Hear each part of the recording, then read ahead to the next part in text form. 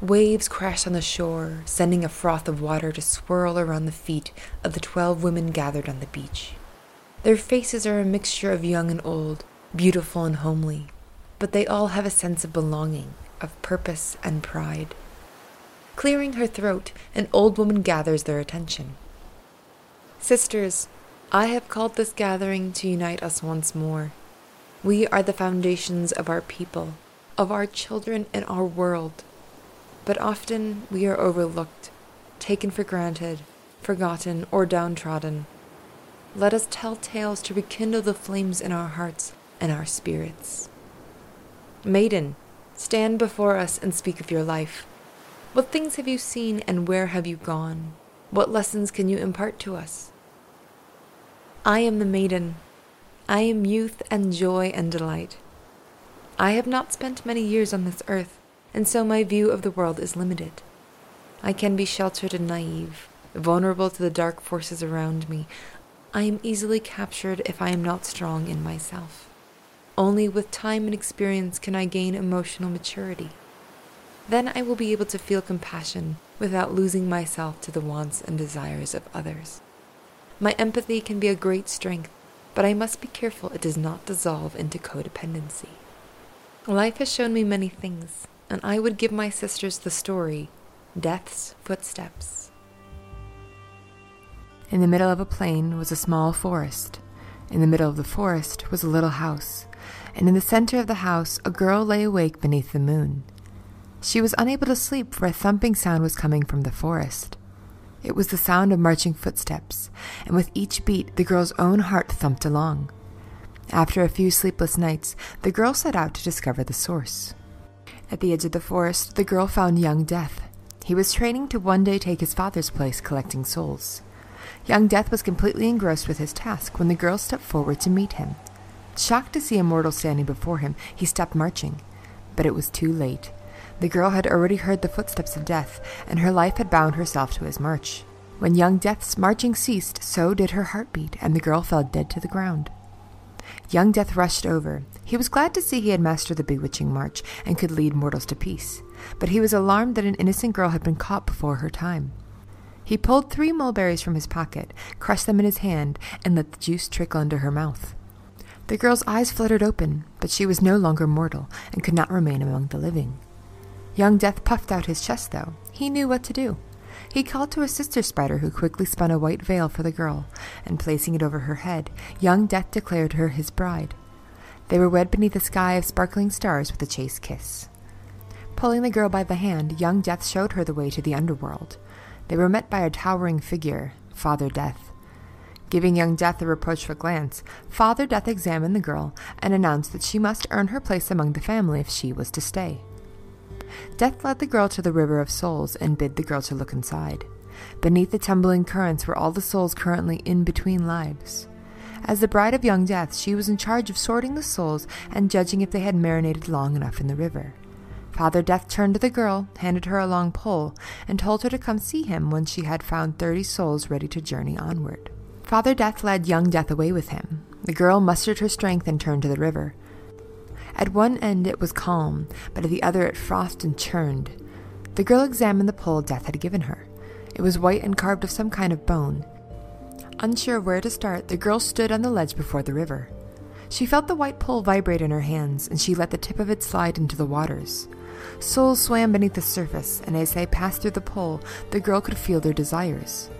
When she found a soul ready to leave the waters, the girl touched it with the white pole, and the soul was drawn upward. Sometimes the girl grew scared looking down into the bottomless depths of the river, but with the pole firm under her hand, she was able to regain her balance and collect 30 souls. The girl directed the boat back to the shore of the river and went in search of Death. She found him a short distance away, standing in the middle of a gathering of white trees. Death was conversing with a strange collection of animals. They were unlike any creation the girl had ever seen.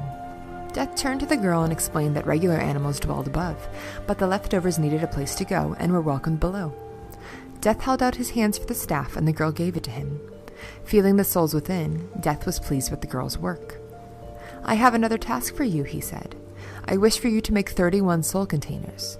Use the materials you find here in this white forest. The animals will help you." Death handed the staff back to the girl, turned and walked away. The girl did not know what a soul container was, but the animals led her to a white tree. Stripping its bark, the girl fashioned a basket. She tapped the basket with a white pole, and a soul slipped down into the container. She used the twigs from another tree to make a basket, then another, then another. Twisting and bending the rough strips, she crafted and molded shape after shape. The girl worked and worked and worked. She grew exhausted. Disheartened that she would not be able to finish, the girl saw the spider creature hovering near a tree. Pulling the bark aside, the girl found a tiny white thread coming from the middle of the tree. Gathering the threads above her head, she spun and spun until a basket had formed. The girl grew dizzy, but she kept spinning and spinning until she had made 30 soul containers. The girl gathered her remaining strength and spun one last time.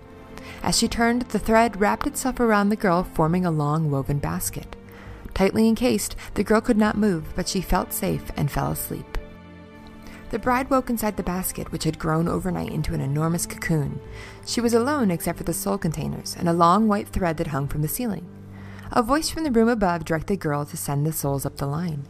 She saw no way to attach the baskets, but when she reached out a hand, she found the thread was sticky. Pressing the basket to the web, it stuck fast. Then the thread was yanked upward and disappeared through the ceiling. The girl sent the soul baskets up the soul thread one by one. Pushing the last basket to the web, it stuck, but did not move. The voice from above whispered softly, and the basket grew larger. The bride climbed inside and was pulled up into the room of remaking. The room of remaking was full of odds and ends, old suitcases, clocks, and stacks of books. Here was where the soul would be built and remade. But before the soul could be reborn, it had to be given a new personality, one filled with wants and desires. The remaking work was done by young Death's distant aunt. She removed the soul from its basket and swirled it around until the soul had accumulated enough objects for a personality. She then dipped this wad in oil and set it aflame. The smoke carried the soul up to the third annex, where the grandmother of Death beckoned it into the pool of rebirth. The aunt told the bride to go collect more personality supplies, as she was running low. The bride was unsure where she could find this random assortment of odds and ends. She sought out young Death and asked him where to go. He told her to go into people's dreams, where they created many things and would not miss them. Young Death led her up to the third room at the top of the curved basket. There, she met the milky eyes of Grandmother Death, who placed a necklace of 3 pearls around her throat. Grandmother Death lowered the bride through the mirror of dreams.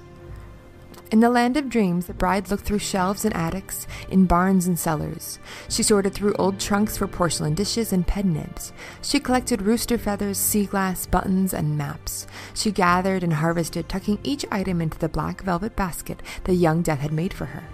Having gathered many objects, the bride tapped her throat 3 times, and she was pulled out of the mirror of dreams. She found Father Death waiting for her, and he took her to a stone-pillared room with a giant clock hanging in the middle. Strange mechanical birds flew through the air, the timekeepers who maintained the place. "You have completed the 3 tasks I set before you," Father Death said. "You have earned your place in the underworld, and as the bride of my son who will one day be Death. But I wonder if perhaps you wish to become mortal once more." The girl stared at Death's thin face. Working so closely with the land of Death was overwhelming, but she knew she could not return to the land of the living. She recalled the land of dreams and felt something stir within her chest. "I wish to become your dream seeker," the girl said, "replenishing your remaking stores. I will still be tied to the immortal realm, but in dreams I can visit the mortal sphere." Father Death nodded his head at her wise choice, then pulled forth his own heart. It was massive and beat with the rhythm of all the souls in the world.